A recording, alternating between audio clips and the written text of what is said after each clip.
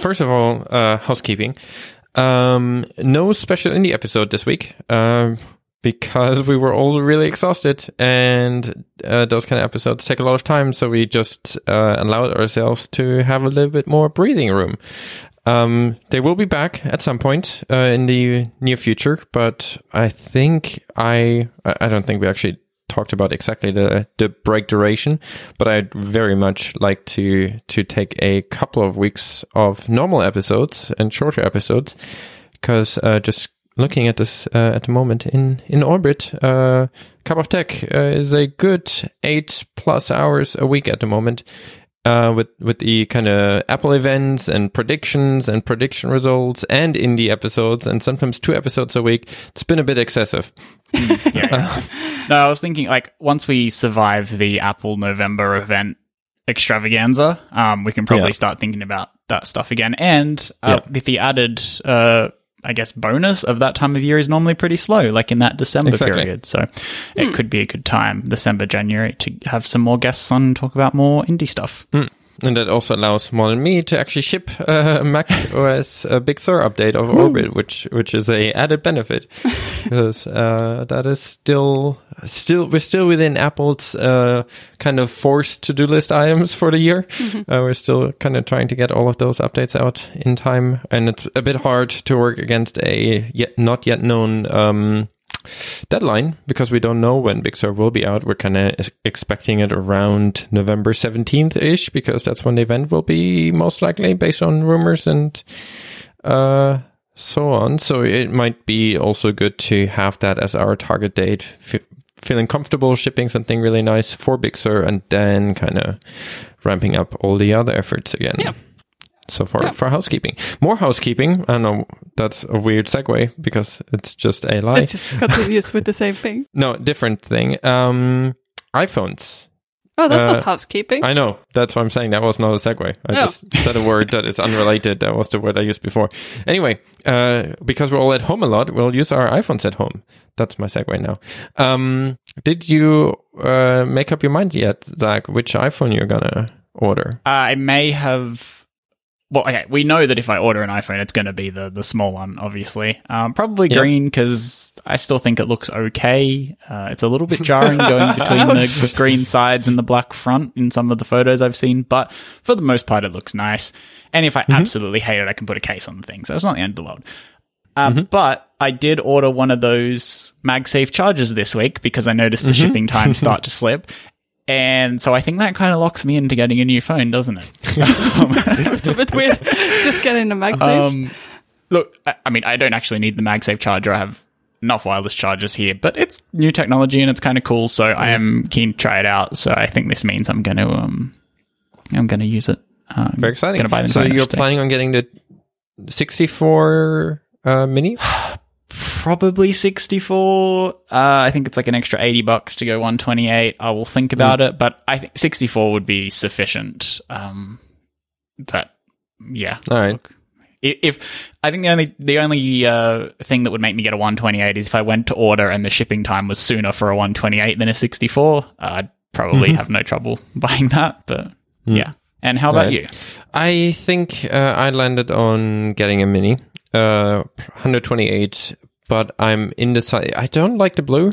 Like, I looked at some of the videos. I do not like it as much as I thought. Yeah. It's hard to tell, like, when you're not in person, because it shifts in different lights. Sometimes it looks very smurfy. Yeah, see, I don't want a shifty phone. So I'll go white or black, which is... I'm conflicted for weird reasons. I do really like the kind of plain aluminum rims on the white phone. It kind of looks a bit like the iPhone 4 rims, which I really liked, and 4S. But I do like the back of the black one, because that also reminds me of the iPhone 4 back, because the iPhone 4, as we all know, had the silver rims, and then, well, at least for the black phone, front and back being black, and I really like that look. So I have to decide between the throwback rims or the throwback back. Yeah. So I'm indecisive between the two. I do like both of those, though. The thing is that realistically, you're going to see the sides more than you see the back. Yeah. Maybe you should go with the sides you like. The only thing that kind of deters me slightly is that with the edge-to-edge kind of design on those phones, you do actually see the color from the edges or from the rim when you look straight up at the phone. Yeah, I mean, that's the same problem that Zach seemed to have. Yeah, but it's not noticeable, obviously, on the black one because it just feels like it's blends in. Yeah. So black is boring. I know, but I don't need my phone to be exciting. Like if it does exciting things inside of it, I'm okay with that. I don't need for it to look like anything. Okay. I mean, I don't want something that's like completely disturbingly ugly, but I don't think any of those phones have that problem. I actually think from all the videos, I prefer the look of the non-Pro phones this year, which is super odd. Like I looked at the silver and the gold; they look kind of cheap-ish with the kind of fingerprinty stainless steel rim. I think that's the big problem, that rim, right? Yeah. It looks like it's a dirt magnet. Yeah. And it's more noticeable when they're flat, and it just, I don't know, doesn't look as nice as I thought. I mean, the graphite looks fine, and I think the Pacific Blue is pretty nice too. But I actually prefer the look of the non-Pro phones. So I don't know. White or black, not a big deal. I'll make up my mind over next... When can we pre-order? In 2 weeks? I think It's so. already, yeah. Yeah. So I'll pre-order one of those two. And I'm getting more excited by the day because every time I pick up my phone now, I'm like, I'd really like it to be significantly lighter and significantly more hand-fitting. So I'm super excited. I'm getting more excited by the day. How about you, Malin? No, I'm still I'm sticking with not getting one. Like, I just feel like we're indoors all the time. I don't really use my phone as much as I would usually do. And like, I don't have the problems that you have with RSI issues from the bigger phone. It's just inconvenient to have a bigger phone, but it's not causing me physical pain, which I phone shouldn't do, but yeah, unfortunately it does for you. But I mean, it's still hard because I do think that this is going to be the 1 year when they're all having the same refresh rate. And next year, if there is a mini, it's going to have a lower refresh rate, potentially. And that's going to make the decision a lot harder.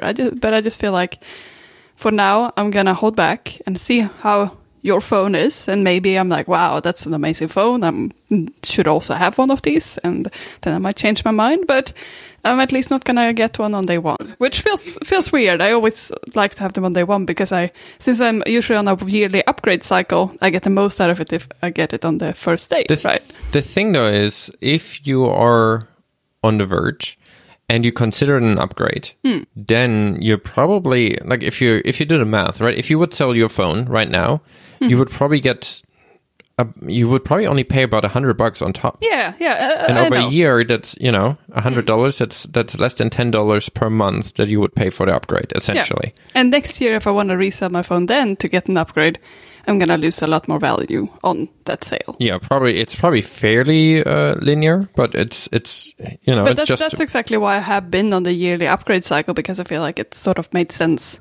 And like it was fine if I sold it. But I just feel like this time I'm not sure. Like, I also have the downside of losing one camera if I go with the smaller one. And that is something I do sometimes use my phone for taking photos. So if both of us have a phone that has the same lenses and the same cameras, that's not great. Whereas if I have one with 3 cameras and you have another one, I think you'd be fine. Yeah, I mean, I know it would be fine. It's just, I feel more comfortable this year just because it's a sidestep, right? I'm gonna get a smaller device, and it's a nice new device, but at the same time I do lose the cameras. That's what I'm thinking. Actually, you would probably actually gain money from selling yours and getting the small one. So you actually, so it's, if you consider an upgrade at all, you're actually being paid to get a new phone. So I would still consider that.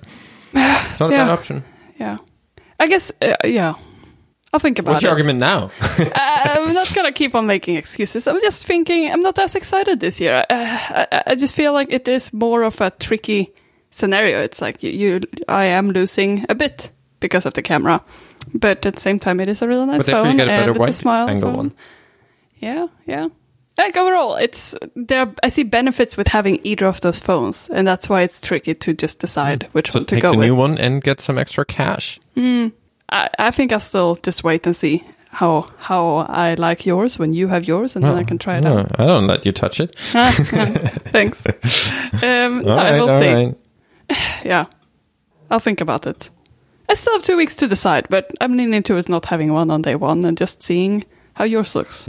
But overall, I do agree. From the reviews, it seems like the smallest kind of upgrade year in a long time anyways. So if you're not excited... I mean, it is the form factor, right? Like, it's a completely new, different design, and that is the most exciting time to upgrade, right?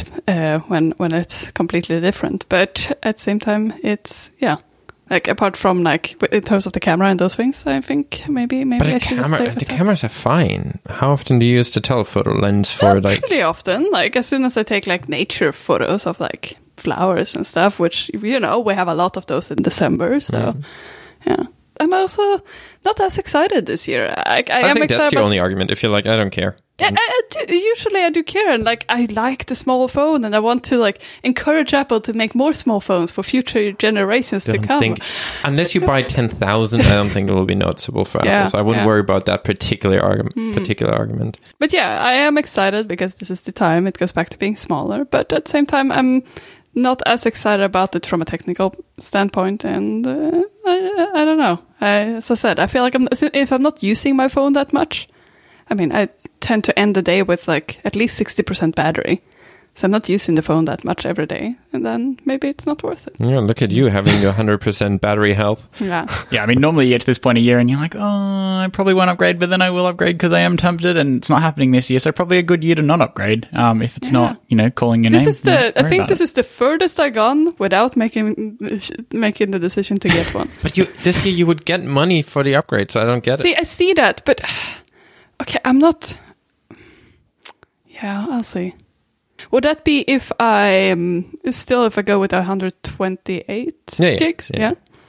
Yeah, the resale value of the 11 Pro is surprisingly stable. Yeah, I didn't expect it to stay that high. Yeah, I didn't see any drop because they're not selling it anymore, right? So, and the 12 Pro actually got $100 more expensive. That's the thing. It's actually I think this phone is probably compared to 12 Pro rather than to the 12.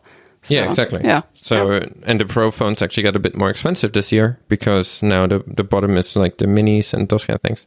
So, you'll be in a good state if you want to sell it and get one of those cool new mini phones. But to clarify, selling would be something like selling on Craigslist, not like a refund program or like a they're terrible. Yeah. They give you nothing. They'll get like half the value there. Yeah. Yeah. At most, like I think Apple would give us a third. I think it's like $400 or something.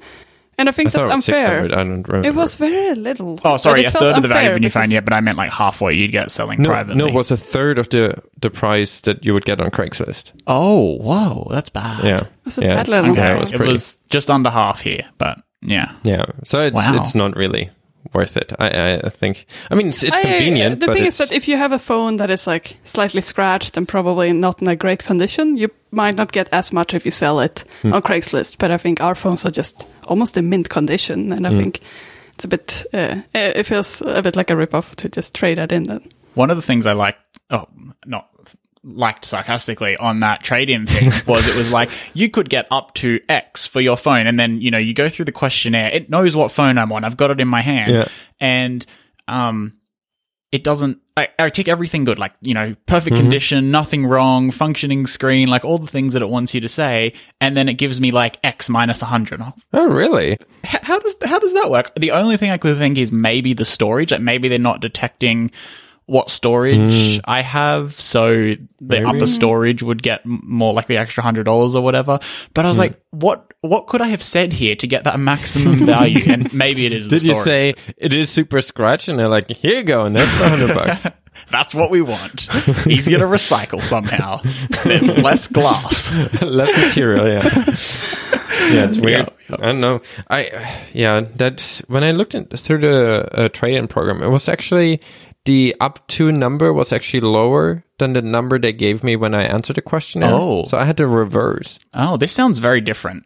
I guess that's they use weird. private companies for this, don't they? So it's probably different in different countries. There was actually a scandal recently in British Columbia where there's a company in Richmond that does recycling for Apple, or they at least take those. They at least things. used to. Yeah.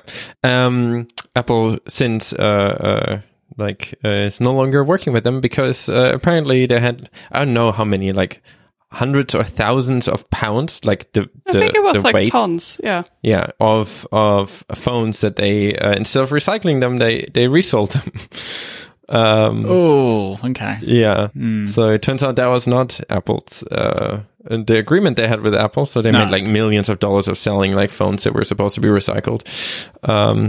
So that's probably not good. That's bad. I mean, in the end, it might be environmentally more friendly to resell them than probably. recycling. Yeah, but then you should make that agreement with that should Apple. be the You should agreement. just go ahead and sell them. Yeah. Yeah. Yeah. Anyways, no, it's a compelling argument. So you are starting to convince me. How about you, Zach? Do you tend to resell all your phones, or do you keep them? Yeah, around usually for testing? resell. I've got a friend with a big family, and they are often.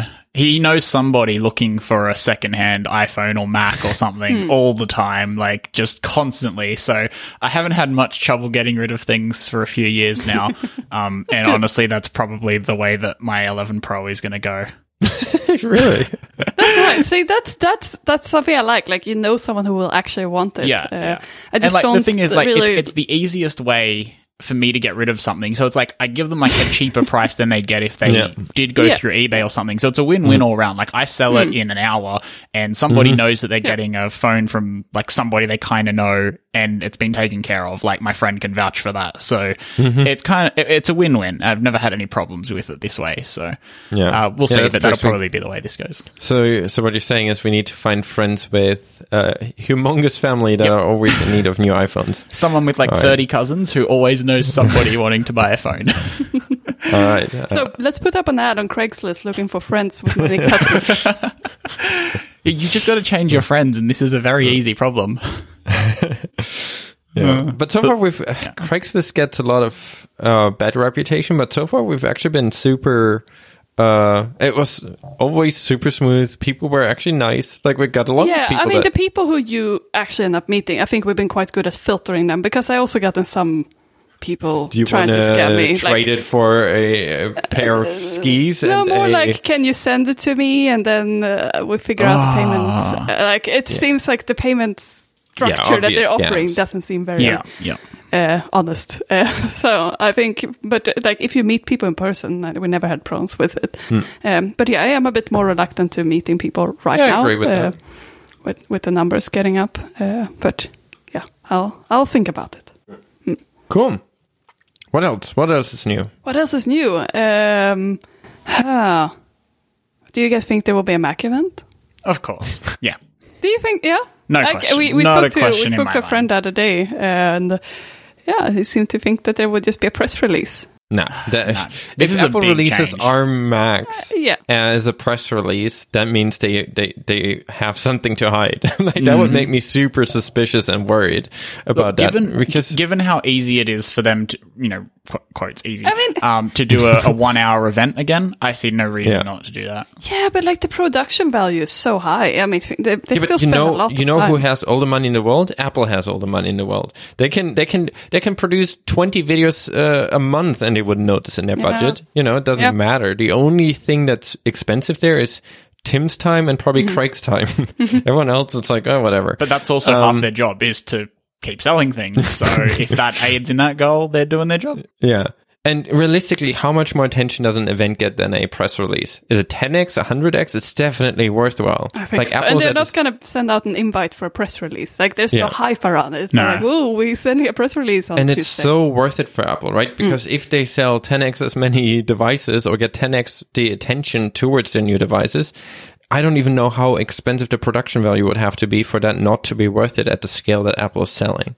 So yeah, it's like, how we would kill for having that kind of marketing strategy where all we need to do is put together marketing material and people will stand in a digital line and get up early or in the middle of the night to then watch it. You know, that's the best environment to possibly be in if you want to do any kind of form of marketing. If people are like excited for a week about you saying that you have an announcement, you know, if that would happen for Orbit or Petty updates, you know, we'd be in a very good spot, and we would obviously use that wisely. But why would you, if you think that at any, I mean, we're expecting for the R Max at least some amount of exciting news, right? We're not expecting, here's the MacBook that we've sold and now it's the same speed, but it has a different chip. It's like, that's not what Apple's going to do. No. It's either going to be exciting as far as like, it's way faster and way better battery life, or completely new form factor, or look at what the neural engine can do on macOS, or, you know, it will be some level of newness and excitement. Yeah, and I also assume there will be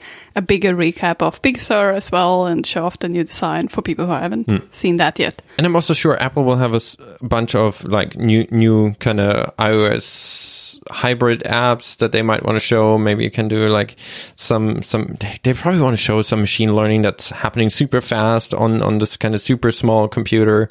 Maybe have, you know, higher refresh rate screen. Maybe 5G. I've heard Apple really likes 5G. You know, they have 5G on the new MacBooks. It could be, right? Honestly, it would not surprise me. It's not a terrible idea. Yeah.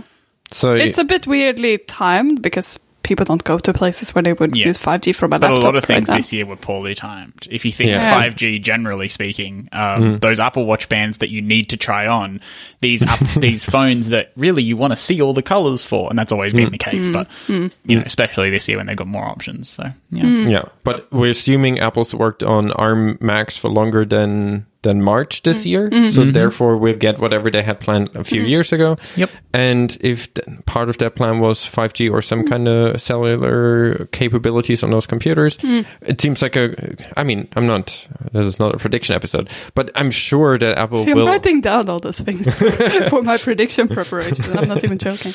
But I'm sure it will be, to some extent, something exciting to announce. And I would be extremely surprised if Apple wouldn't shout it as loud as they can to everyone that's willing to listen, because you know they're clearly excited about it. They've been excited about it for a while. They already pre-announced that they will have things to show us. Yeah, and I think another thing is that they've been wanting to tell people that they do take the Mac serious.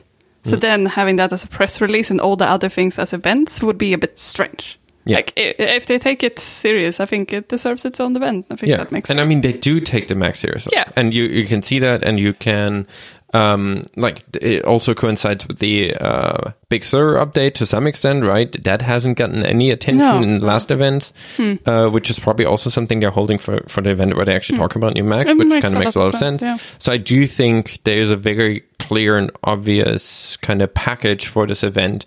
And I don't know what would have to happen for Apple not to have this, you know, because it's such a clear thing that they're excited about. You know, it's been hinted at by Apple executives in interviews too, that they're like, yeah, we've been working on something really cool. Yeah.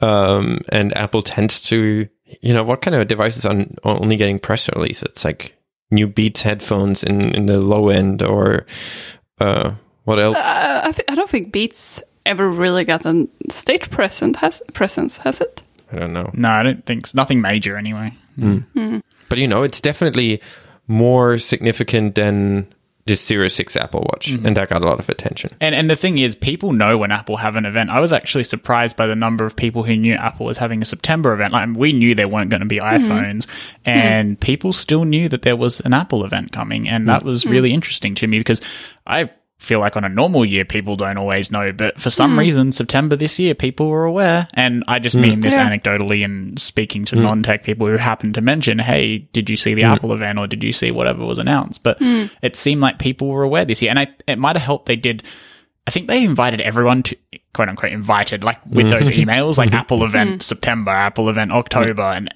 I thought they only sent those out to developers. Oh, I got for both. Kirsten got for both. So I'm going to assume they went to everyone. Yeah. I think we probably only get developers only probably get WWDC. But for the September and October, it seems like more than I would expect got that quote-unquote invite. I think it said, like, you're invited to watch, but, you know. But it's also, like, on Apple TV, and it's on the website. It's not like Apple's... This is not a developer event, right? It has, like, very little to do with developers. Yeah. It's a, like, new product event. Yeah. Unless you're hoping to ship an app for iOS 14 on day one. So I would bet a lot on a November event. For How much? How much money? How much are you betting? $2. Multiple dollars. And I think it, for me personally, it's kind of feels like one of the ones I'm the most excited about, because we know you said that for the October event too.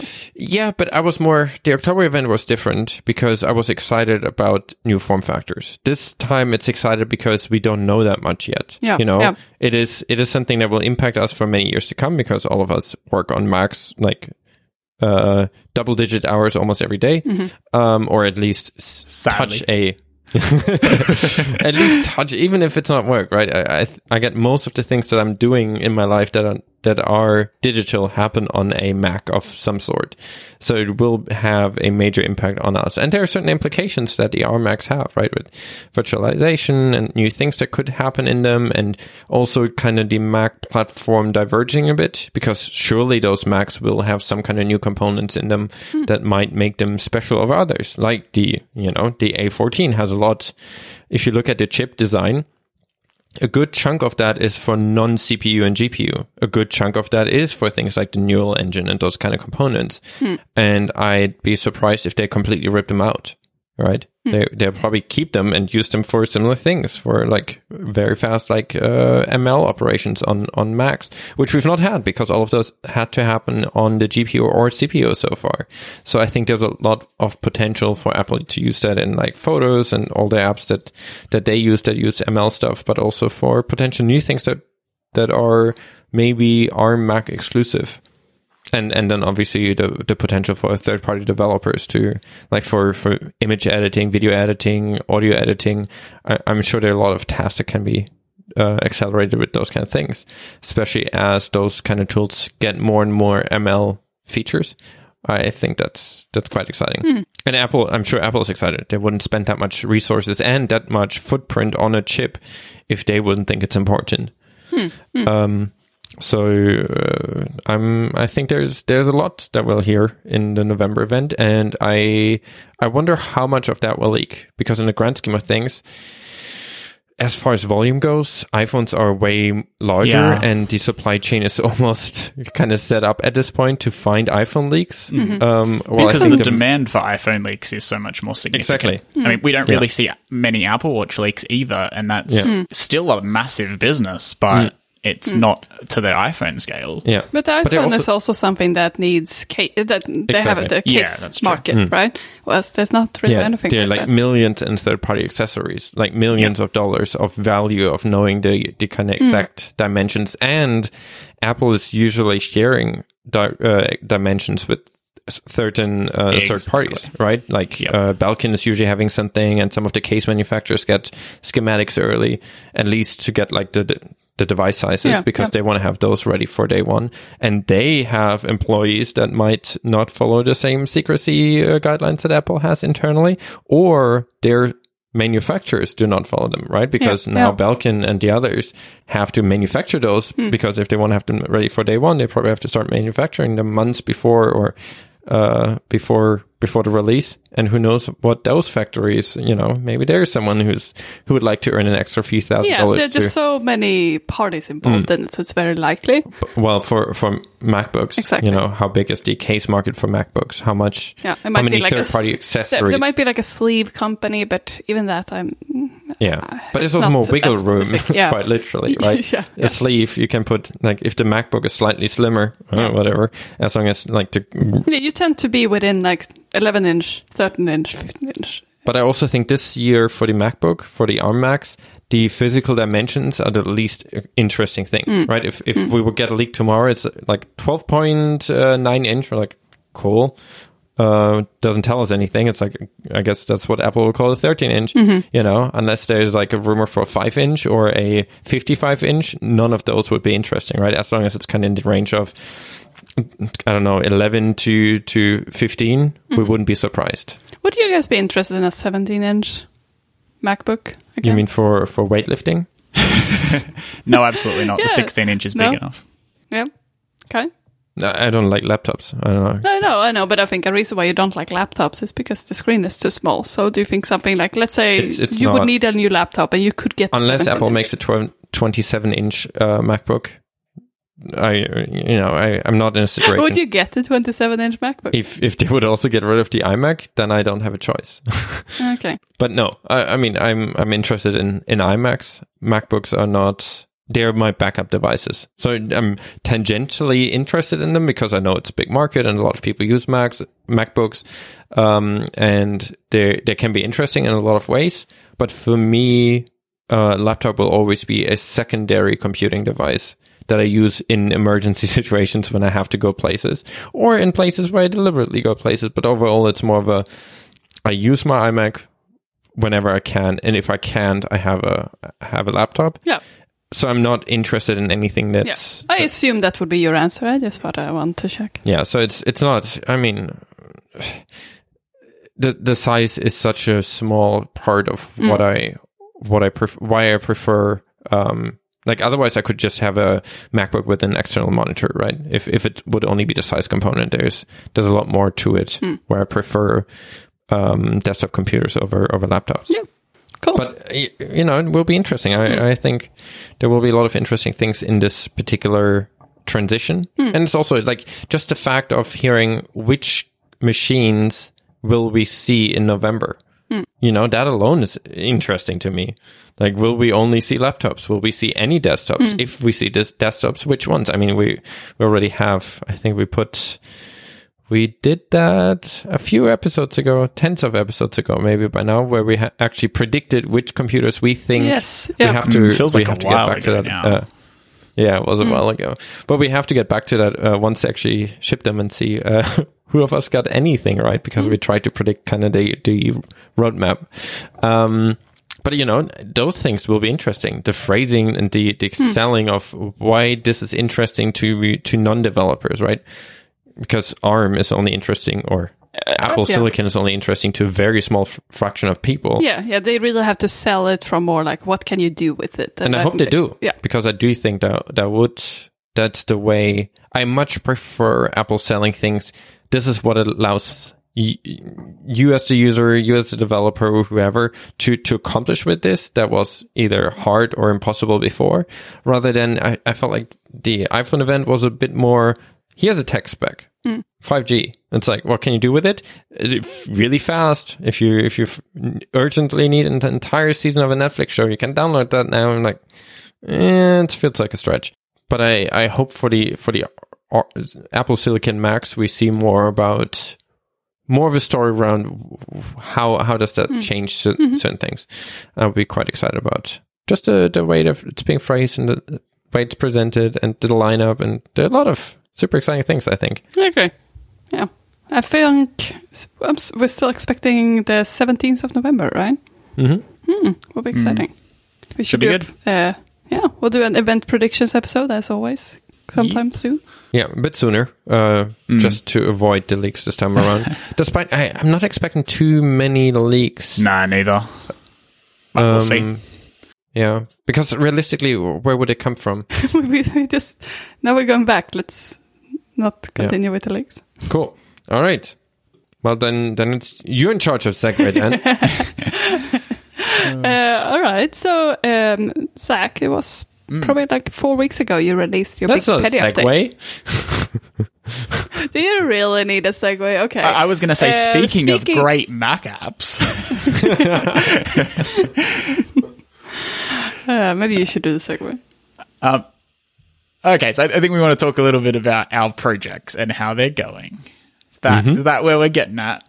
Yes. Yep. Cool. Yeah. Speaking of things that are coming up soon, how's Petty going and where are you going next? Well, I'm pretty confined to this house for the foreseeable future, and really, you're going to ruin the segue? It was a good segue. I'm actually doing that. All right. Also, this is an open call for new co-hosts. If anyone's interested, please send an email to my priority inbox immediately. Must be good at segues. Must be not terrible at segues. My bar is low. Low bar. And must not ruin good segues. Oh, God. Okay, speaking of exciting things to come and apps and stuff like that. I leave all of this in, by the way. And Macs. Yeah, this is fantastic. You use a Mac, Zach, to build your app Petty. I do use a Mac. That's a good point. So, Petty, how's it going? Well, I had the launch like a few weeks ago, as you know. That's all right. It's people are finding it. People are downloading it. Not a huge amount. That's about one person an hour for the last few weeks, so it's not terrible. It's I'm pretty, given its very limited market, I feel like that's half decent. Some people subscribe, not a huge number, like about 1 or 2 a day. It's okay. It's nice to see the downloads come in every day. It's kind of fun to check. They come out about 9. Download reports come out about 9 p.m. here, so one of the last things I check before I sleep. It's kind of exciting. But what's next? There's a lot. So the last sort of fortnight specifically, I haven't had too much time to put into it because I've been busy with other work. But I'm slowly chipping away at some new features. I've started doing WatchOS stuff again, which, as you both know, is amongst my favorite type of development to do. I have built complicated. No, I love. You're one of the few people who actually like it. Yeah, because a good watch app is not easy to design. It's got to have a few set interactions, but a good watch app is really fun to use. And just looking at some of my favorite watch apps like Air Matters and Carrot Weather, they're the types of apps that are really good at a small glanceable information. I know that's the phrase Apple always uses, but it's like you want a piece of information, you can get there in a couple of seconds, get the data you need, and get it out of the app. And that's great. And the other watch app that I use quite commonly is HealthFace for inputting blood glucose data, and it's got a really good way of being able to scroll to the next value using the digital crown on the watch. So that's also a really good interaction, but it's these kind of short interactions. So it's kind of hard to design these things well, but the outcome can be really nice. And honestly, the Petty watch app is pretty subpar at the moment. It's bare bones. But at least in my development, I have built all the complications except the new graphic large, the one where you can put a Swift UI view in there, because I need to build that out. And the other thing I put in 20 minutes yesterday, was actually redesigning the main watch app, because I want to bring all the trends. I want to bring the list of closest stations and stuff. And all of this is so much easier now that I have my own server. And I know I've mentioned that on and off for the last 6 months, but just having that and being able to sort of have these custom API calls that I can do that sort of give the exact amount of data I need, and, not using unnecessary data on the watch. It's really nice. So that's very exciting, but that's kind of, really how useful is Petty on the watch? I don't know, but it's something I've wanted to work on for ages, and I'm going to have a lot of fun building. So that's why I'm doing it. I don't think it's going to sell more copies, but it's fun. And as I've mentioned, I love watch development. So I am having a ball starting that. And even though I know I've only said I've put a few hours into it, but it's still lots of fun. After that, I actually don't hate watch development, but now when we're actually being able to build independent watch apps and use Swift UI for them, I do think that came a long way. What I didn't like in the early days with WatchKit was when you had to sync with the kind of host application. Yeah, the very early days. That's what I thought was annoying, because you had to deal with so many weird edge cases that are not where you had to figure out, get a connection, get the data from the app that was slow, to then even being able to say, will I even be able to get data? Because maybe the user isn't logged in, or maybe they've never launched it. That's what I found annoying, because you still want to handle them, but you don't know how.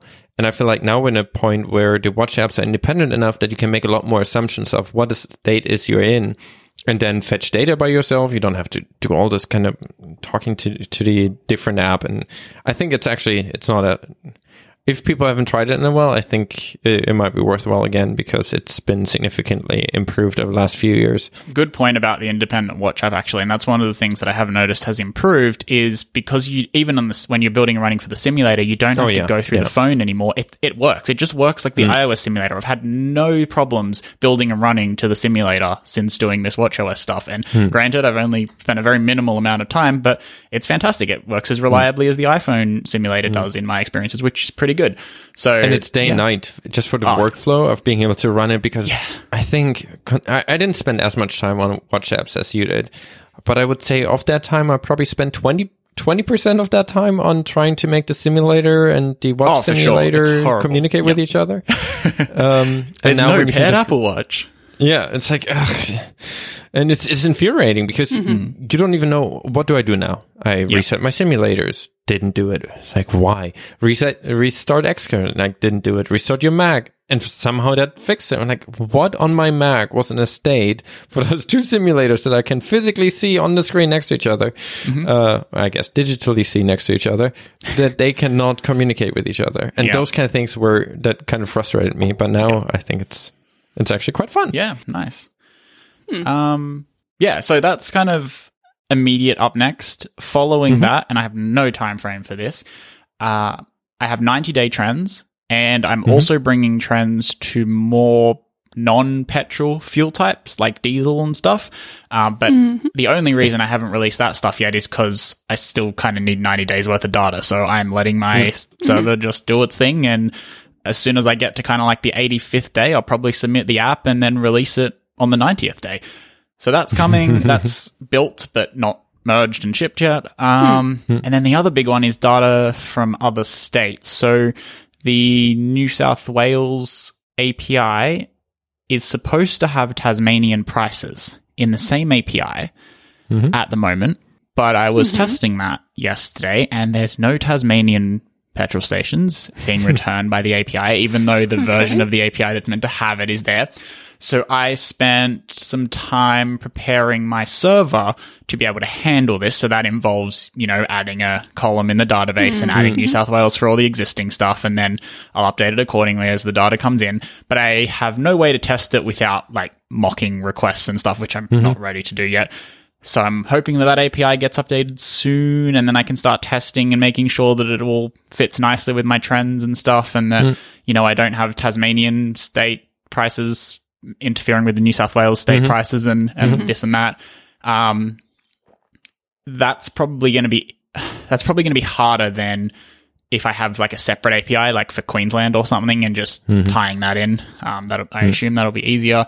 Then I'll have to add a bit of UI for flicking between the states. Shouldn't be too difficult. It'll really only affect the Trends tab, because if you think about Petty, the Stations tab, there's no point. I mean, maybe if I do filters, I'll allow states and stuff. But at the moment, there's no filter, so I might as well just show you the closest stations. Like, it doesn't matter where you are. Like, I just show them to you. So if you are in Victoria, you're going to get the Tasmanian ones, and if you're in New South Wales, you'll see the New South Wales ones. Like, that should be easy if they're all being returned from the same API. But then Trends, I do want to be able to flick between states. But it will be an interesting problem in the future anyways, because you'll probably, if you, for example, at Queensland, you might have people that are in New South Wales, but their closest station is actually in Queensland. Oh, no, this will just it'll mix and match. Yeah, exactly. Yeah. But I think that's so it'll show approach. Like if you're on the border, it might show you 5 from New South Wales and 5 from Queensland. Yeah. Where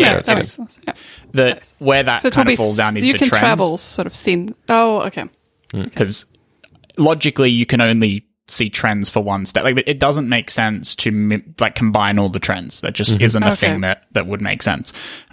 Given different states have different policies on how these things work. So, but yeah, you'll be able to set and change and whatnot. So that's kind of all up and coming, which is it's fun and exciting, but there's a lot of work to do. I think a lot of back-end stuff to do to support the extra states. So I have no idea if the garbage code I've written works, but I'll test that when I can, and we'll see how we go. The confidence. To be fair, the garbage server code that I have in production at the moment is amongst the best code I've ever written. It doesn't. There's no problems with it. It doesn't crash. The server works. You're underselling your code. Oh, it's very inefficient. You should see this code. Maybe I'll send you snippets and you'll laugh at me. Well, it works. That's the thing. It works. It's not the cleanest code. If I was going for an interview somewhere, I wouldn't want to show this code, but it does the job. Yeah. So how's Orbit going? Is the code cleaner and the grass greener? Now in comparison, it sounds like the code is cleaner. Yeah. No, I think our server code is neat. Nice. I in general do enjoy backend development a lot because you don't have to. I don't know. It makes it really easy. I mean, maybe I'm contradicting your what you just said. But I find like it's very easy to write kind of small functions that return data if you write something for an API, because you have this one thing that returns the data for what it needs.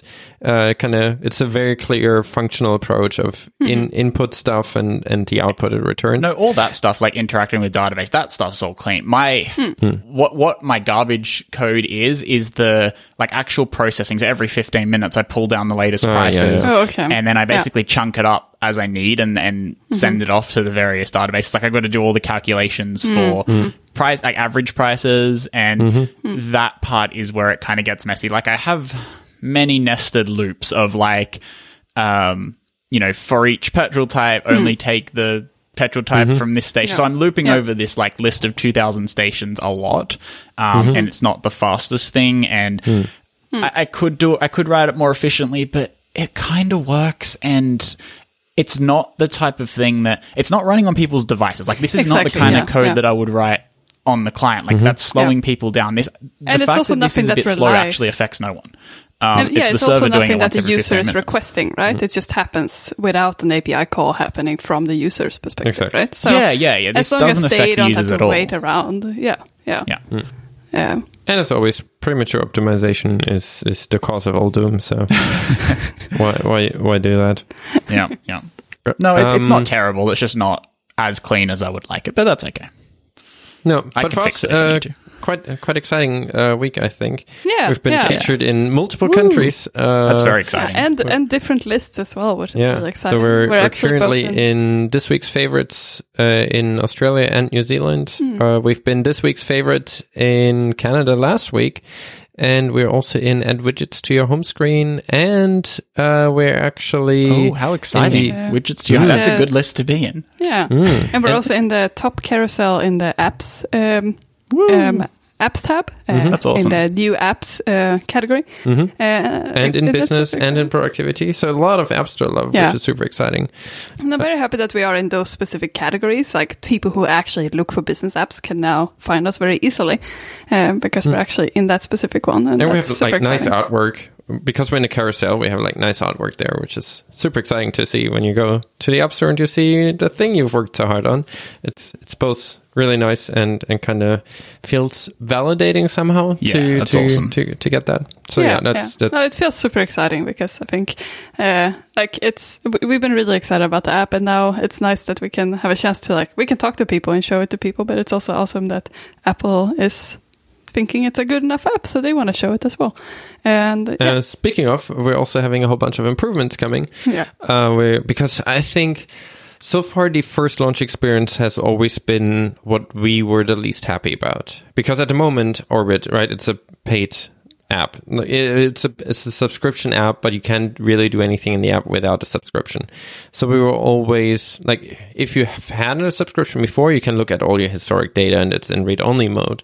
But if you're a new user who's not paid us anything, you essentially, or started a trial at least, you're not really seeing anything. We do have the ability for you to go into a viewer mode, which we call tourist mode, so that you can actually look at what the app would look like if you've been using it for a few months. So it has this sample data, and I think that's quite nice if you want to get an idea of it. But I felt like that feature was not as prominent. So no, but it was also a last minute addition that we thought of. Hey, that would be a nice way of at least giving someone an idea of what it looks like. So it wasn't built as much of a core kind of exploration feature as we think it should be. So you couldn't, for example, use it when you were already logged in. So a common scenario was user super excited, sees our app somewhere. They download it, they create an account, we ask for money, they say no, and now they can't even see the rest of the app anymore. Yeah. Yeah, then they would have to actually log out and then enter the tourist mode again from the login screen. Yeah, so we've made some small tweaks to that. So now you can just enter tourist mode from anywhere if you've not had an active subscription. So if you do create an account, you're seeing the pay screen, you're not willing to pay yet, you can hit the tourist mode and explore. And if that sells you, cool, you can then subscribe or start a trial. If it doesn't, then that's fine too. At least you could see what you decline, which we think makes a lot more sense. Because it both sides, right? We don't want users to start a trial or pay us if what we're offering isn't what they need. But we also don't want to lose people who it would be perfect for because they couldn't see whether it is perfect for their use case. Yeah. So I think that's like a quick win for us to add that. I just think that makes the experience so much better. So we've been working on both, like making the sign up screen a bit more obvious. We want to make sure that people know that if they... Before we usually had like a sign-in screen and then they have to create an account. But we didn't have...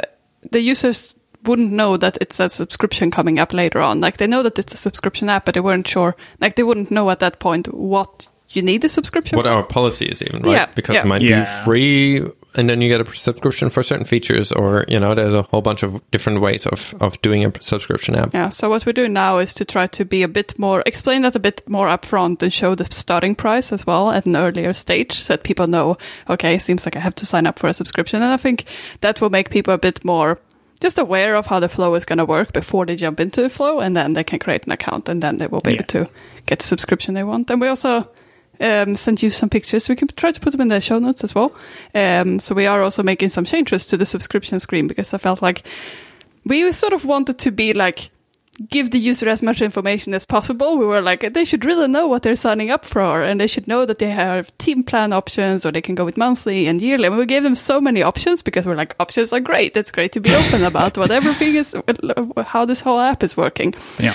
And then we realized that's just like crowding people with text, and people like, I don't know. It's a bit overwhelming in that way. Yeah. And like you say, abundance of choice is like, if they have to like think about like now, like, oh, maybe I want to try it out with one person, but then there are also team crew plans. Like we thought we want to make like the most common use case, like one single user signing up for like the plan that they save most money on. That should be the one that is the easiest for them to pick. They shouldn't have to like read our instructions on how to pick it. It should be very intuitive for them. And like for 99% of all users, the plan they choose, we now made the default. Yeah.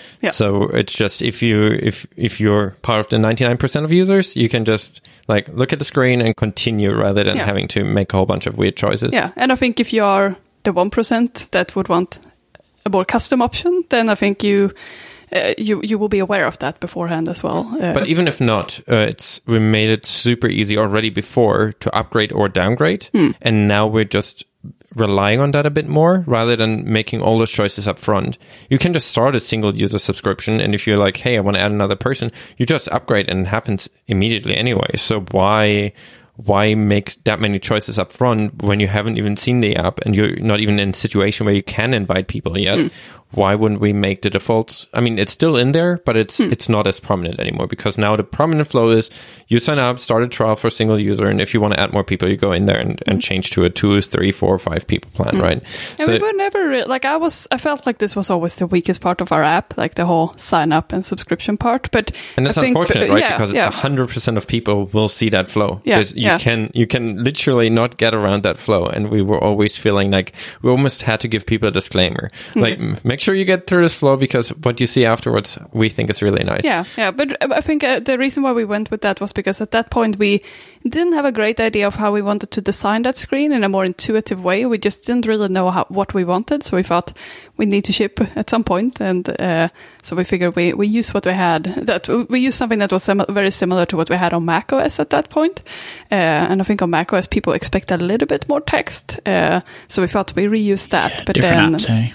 Yeah, but we do think now, when we have a good idea of how we want this to look like, we might even bring that across to macOS. But at least some of the concepts, like some of the, not necessarily the way it looks or the way that UI behaves, but more conceptually that we have a default flow that people can click next if they really want to. I think that as a concept will move across, but I think the way we're presenting it will probably be different. Yeah, because having like a swipeable thing on top is not lending itself as nicely for a Mac, especially sideways scrolling with a mouse is just super awkward. So we would definitely change the presentation, but the concept should be the same, that if you're the most common user, it should not be so much of a hassle to get started. Yeah, from what I've seen so far, it's looking really nice and really modern and very iOS-y, which is good. And it's fun and inviting. Like, it's not a boring wall of text saying this is what you get when you subscribe. It just looks really appealing. And, you know, as we talk about a lot, one of the advantages of that kind of attention to detail, it makes it look like you know what you're doing, which, like, I mean, you do, obviously, but having... like seeing an app that like puts that amount of attention and care into their premium subscription page shows that the rest of the app is probably like this. And this is probably the attention and to detail that is going to be in the rest of the app once I start using it. So I think it's really good. And it's a very welcoming subscription screen, which is quite nice. Thanks. Yeah. And it is also part of our like sales exercise in a way, right? Because realistically, people do not know what to expect. You know, I sometimes I open an app and within 30 seconds I can tell you that this is not an app I would enjoy using. And I think in general, like the rest of our app, I think is quite intuitive, and we never like everything is quite step by step. You don't have to like add all of your information for like a project at once, so you don't have to add a budget. Like everything is very optional and you can make it as advanced as you want. And I feel like we managed to do that in quite an intuitive way. But the subscription page was this place where it's like, look at all this text and look at all those options. And I can imagine that like that would give people the impression that they will have to have all those options throughout the rest of the app. Whereas I think the rest of the app is a lot more step by step in that way. So I think this fits a lot more with like our general philosophy for the app as well.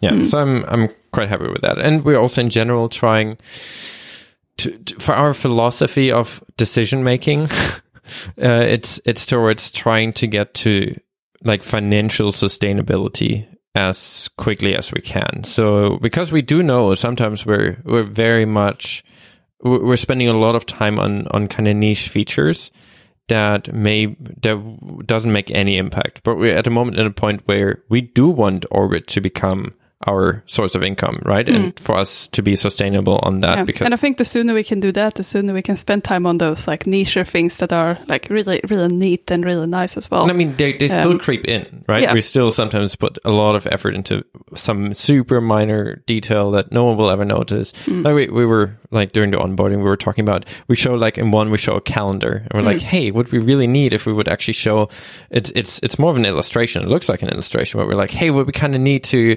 add like that it actually shows the correct date and the correct month, the day and month that of the day that you were looking at it.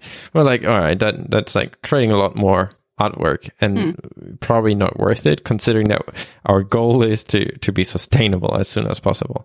So we're really trying to, without kind of compromising anything, rather shifting our focus towards things that get us there. And we do think that kind of subscription screen, because we have different type of people coming to the app, right? Some feel tricked at the moment because they're like, hey, I download an app, it's free. I create an account and then you tell me to pay. And I understand that, right? It would be annoying. So that we really do not want that to happen. And then the other ones that were like, hey, I was kind of hesitant and then I signed up, but now I love it. And it's like, all right, cool. That's if we can make that flow feel the same quality as the rest, I do think that will go a long way. But it's tricky, you know, making apps and trying to turn it into a living is not so easy. And I do think having that focus of like that's our goal is super important. And now also when you've we got do a clear goal, which is good. But also seeing like like some love from the App Store and those kind of things, makes it feel like we know every single person sees that flow. So it's like our highest priority thing to solve. Yeah, and I think, I mean, we do have the solution already. We just have to actually finish up the feature. And I think we will probably be done by the time this episode comes out. So that is really exciting. I'm very happy about that. And then we're going to move over to continue with our Big Sur changes, which is exciting too. But once we have this out as well, we're thinking about trying some more like some different type of marketing as well. Now when we're on the iOS App Store, we thought we should try search ads a bit more, which we haven't been able to do on the Mac App Store. So it's going to be interesting to see how those pan out. But also, again, we felt like this was the most important step in the kind of onboarding process to fix, because if we actually spent like actual real dollars on trying to show more people what we built, the nicer and any kind of improvement to that flow will have a significant improvement of how much our ads will get us, right? If we're like, if I don't know, we didn't really set on how much money we want to spend. We want to experiment a bit and see where do ads work? Like App Store, how does that convert? Or LinkedIn and Twitter, and probably not Facebook. No. But we want to try like small experiments and see how that turns into people actually signing up or subscribing, and then seeing if that's a method that will work for us. Because clearly advertisement works for a lot of companies, so I'm sure we find a way for it to work for us as well. But that's kind of our kind of goal that we're following, or the kind of goal that we're trying to restrict our actions by, because we do have a tendency of like, hey, let's polish everything all the way and spend countless hours on this super tiny detail. But I think it's more important and overall better for every user as well. If we get to a point where we can spend like 100% of our time on that would, lead to a better and more features that you get for free. If you're a subscriber, all the new features you're not paying more for, you're just getting more features and more interesting things, and the more time we have, the better the app, or the more things the app will do that kind of help the workflow, like expense tracking and receipt scanning and all of those kind of things that we actually want to work on.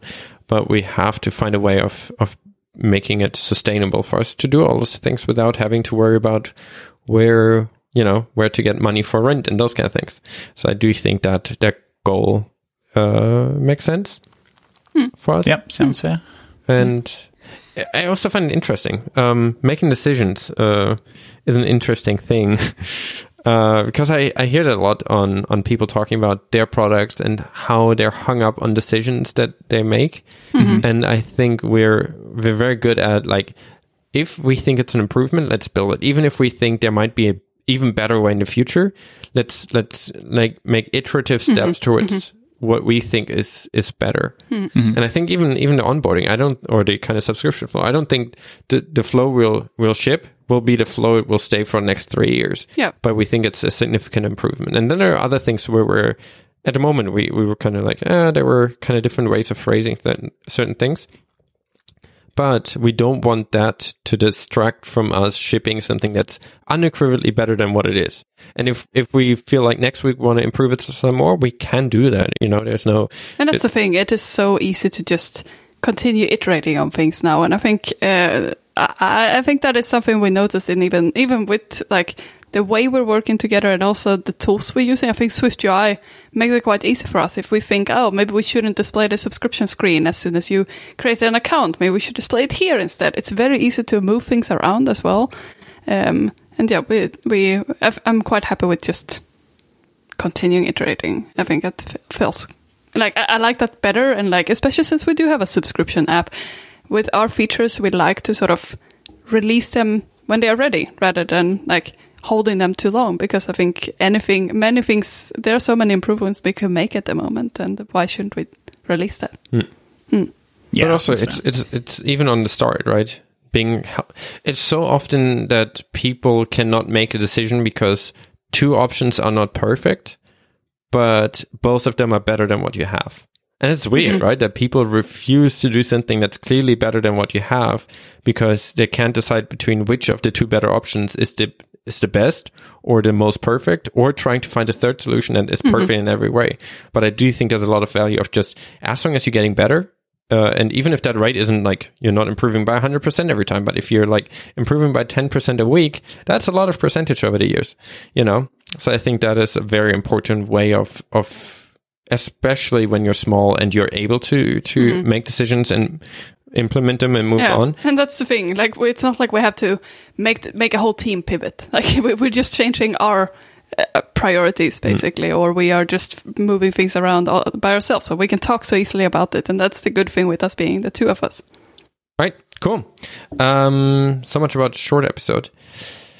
I kind of only have two more rants about tech companies' return policies. This is going to be taking a really long time. No, it is. I think we should delay this. Are you talking about, wait, there's so many things that you could refer to. Are you talking about your return stuff? This is a whole stuff? Special episode in and of itself. Kai monologuing.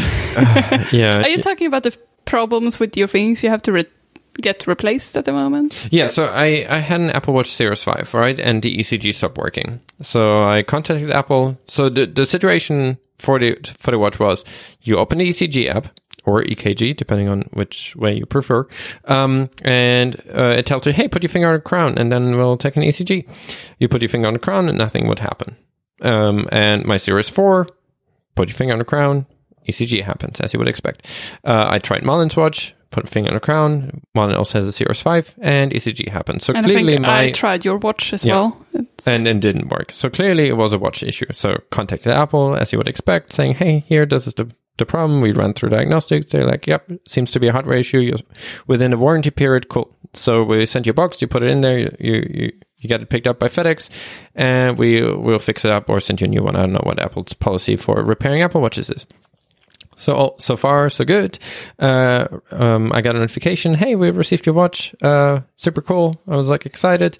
5 minutes later, I think it was literally 5 minutes later, I got an email. Hey, the watch is on the way back, and there was an issue, and we sent you a letter with the watch with details about what happened. I was like, that is why can't weird. you just say in the email what happened? Did you end up getting this letter? I'm curious. No, not yet. It was supposed to come on Friday, but now it's rescheduled for Monday. But I logged into the repair status, and there it says that they couldn't reproduce the issue. Which is, first of all, I don't understand why the process is we couldn't reproduce the issue and we just send it back. If you can reproduce the issue, and we've been through like an hour of support on the phone where we tried all the things, like I was literally on the phone with someone from Apple support team doing the whole unpairing, resetting, repairing, trying again, setting it up as a new watch, trying again, didn't work, diagnostics, do you want to give us access, the whole, basically the full process, including trying, like, we're in a situation where we have like 4 different Apple Watches that we can try, and all of them worked, but this one. So it was very clearly, if you completely reset the watch, set it up as a new one, try it out, doesn't work, and all the other ones work, it's probably not that your body is too resistant to electromagnetic forces through your body. So it's very likely to be an issue with the watch. And I even the issue started with WatchOS 6, and before I shipped it back, I actually updated to WatchOS 7 just to see maybe it's a software issue that they fixed, but it's still the same way. So it was very clearly a hardware type defect. And another thing that indicated hardware defect, if you push the crown in, which you shouldn't have to for an ECG, if you push it in and hold it really, really, really tightly, sometimes it would start the countdown for like a second before it would reset itself. So it's very clearly some kind of connectivity issue between the crown cap and the watch. So something's broken somewhere. But also it's weird because they have your phone number, so they could have just, even if they don't look at the logs, they could have seen that. They could just ask you. that's the thing now, right? What is it? Is it that the description wasn't accurate enough for them to know what they're looking for? Did they maybe think the ECG app wouldn't launch because there was an issue apparently with the that the ECG app wouldn't show up on certain regions, and that was fixed in a software update? Did they only look, hey, ECG app is there, cool, sending it back, must have been a software issue that we fixed? I just don't understand why the process wouldn't be like, hey, if that customer went through 2 hours of a support call to trying to figure out like all the common ways of excluding other possibilities for why this might be happening, why wouldn't they call me and ask? Yeah, I just feel like it seems like such a waste now, because now they're going to send it back and it will most likely not work for you specifically, and then you have to call them again. I mean, not me specifically, it will probably just still be broken. Yeah. But for some reason they couldn't reproduce it, but you will probably be able to reproduce it, and then you will call them again. And I'm on the phone for 2 hours. And realistically, I'm not going to say, I guess ECG is not going to work on this watch, right? I'm still going to try it. It will not work. I'll call them again, say, look, this case number for some reason couldn't be reproduced, but it's still broken, and I have to spend another wasteful hour of going through the steps again, most likely. Then they will probably be more hesitant because now someone already looked at it and said it couldn't be reproduced, so it will be just more hassle. And then in the end, they will send someone from FedEx again to send me a stupid new box, and I put my watch in that box again. They send it there again. They probably this time find someone who can try ECG, and then it's just such a waste of everyone's time and resources and shipping things unnecessarily across the country. A bit annoying. And I feel like it could have been fixed so easily, because realistically, I don't need my broken watch back urgently. I would have totally been fine, even if it was 5 p.m. and they all had to leave. Just give me a call next day. Say, hey, looks like we couldn't reproduce this. Surely that would have been easier for them too, to make that call and then not have to go through this dance again inevitably when it doesn't work, right? So even best case scenario, right? Even if they call me, it's like, hey, looks like we received your watch. I put my finger on the crown. I'm not, I'm doing exactly what you said wouldn't work. And it does. Should we just send it back to you? It's like, cool, I guess. But I just knowing that we're all on the same page would waste so much less of everyone's time. And I think that's a weird process and a bit annoying, because now I'm wondering, do I get... Maybe on Monday I get a watch back, and due to whatever rumbling happened during shipment, like maybe something actually did get better. I don't know. I just whatever was loose pop back into place. Yeah, but I mean, what is the scenario, right? Do I put it back on and it just doesn't work and they didn't test? That would be annoying too. Yeah, so that's a bit frustrating.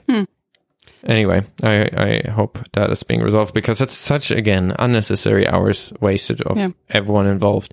Not just me, right? For Apple, they're shipping stuff with UPS or FedEx back and forth across the continent for no reason.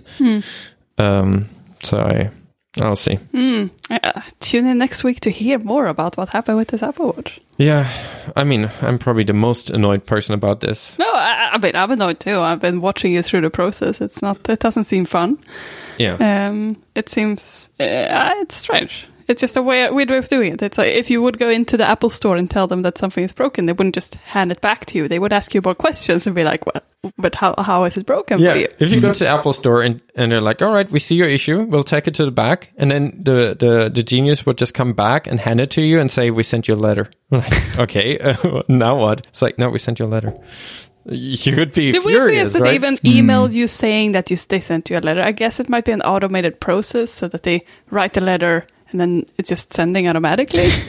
Yeah. But I don't know. It seems a bit strange. But no matter what, it is annoying. And I mean, those kind of things going to the store is great for, because you can literally stand in front of someone being like, look, broken, doesn't work.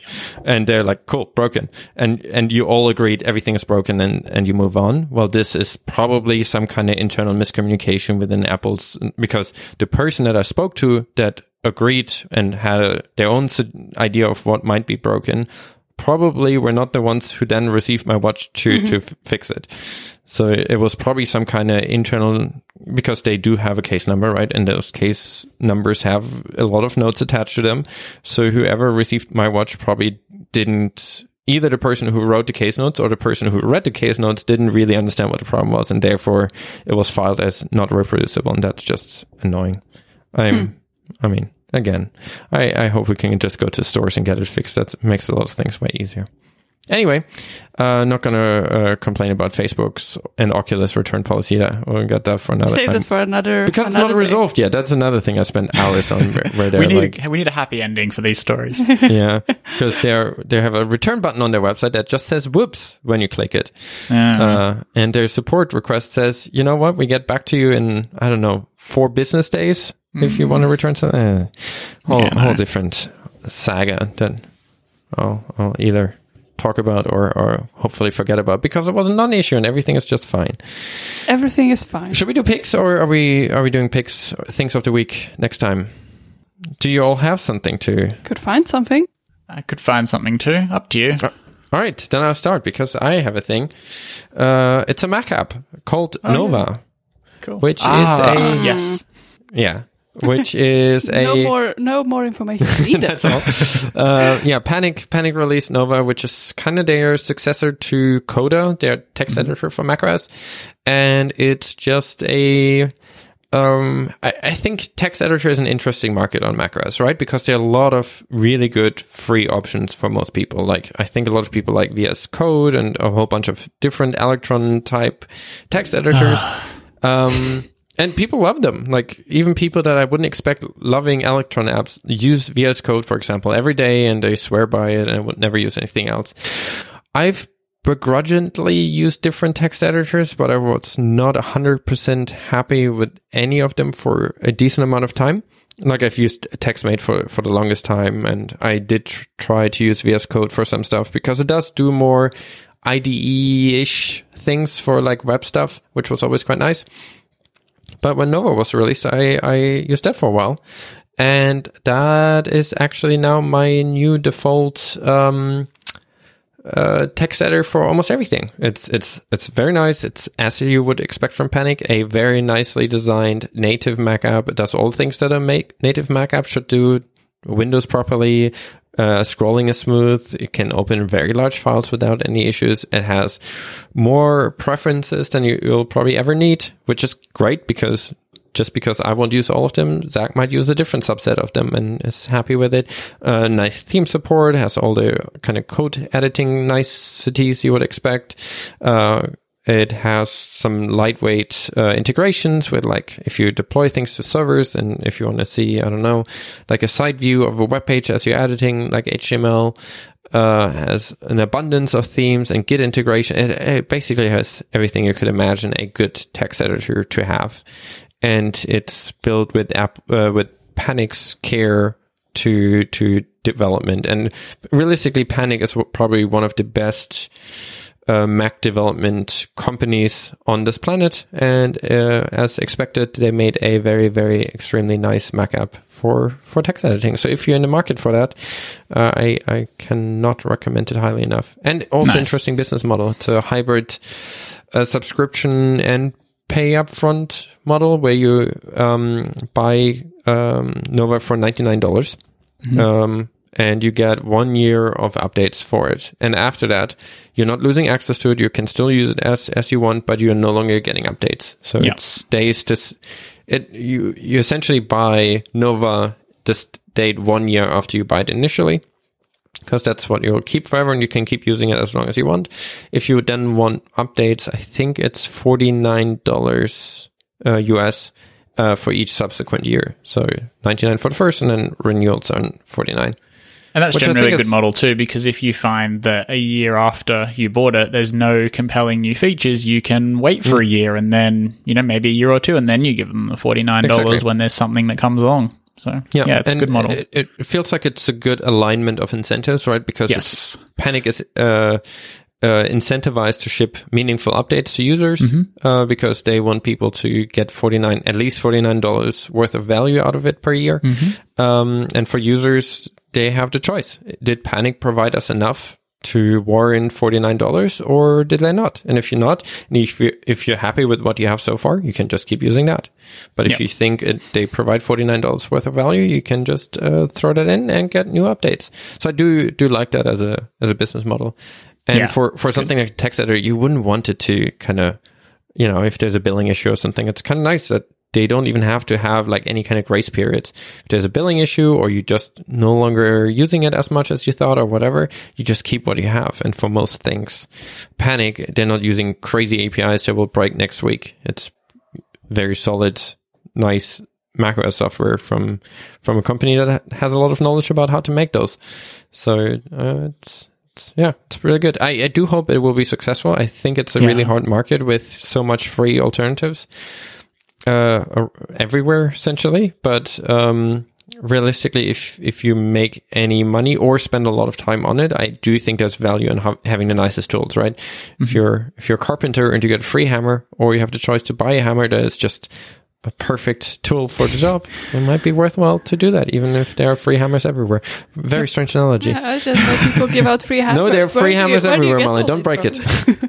No, but I do think, if you're making money with the tool, it's worthwhile to invest in good tools. And even if it's not enabling you to do something better, but it's just more fun to do that, I think that's worth $49 for the second year, right?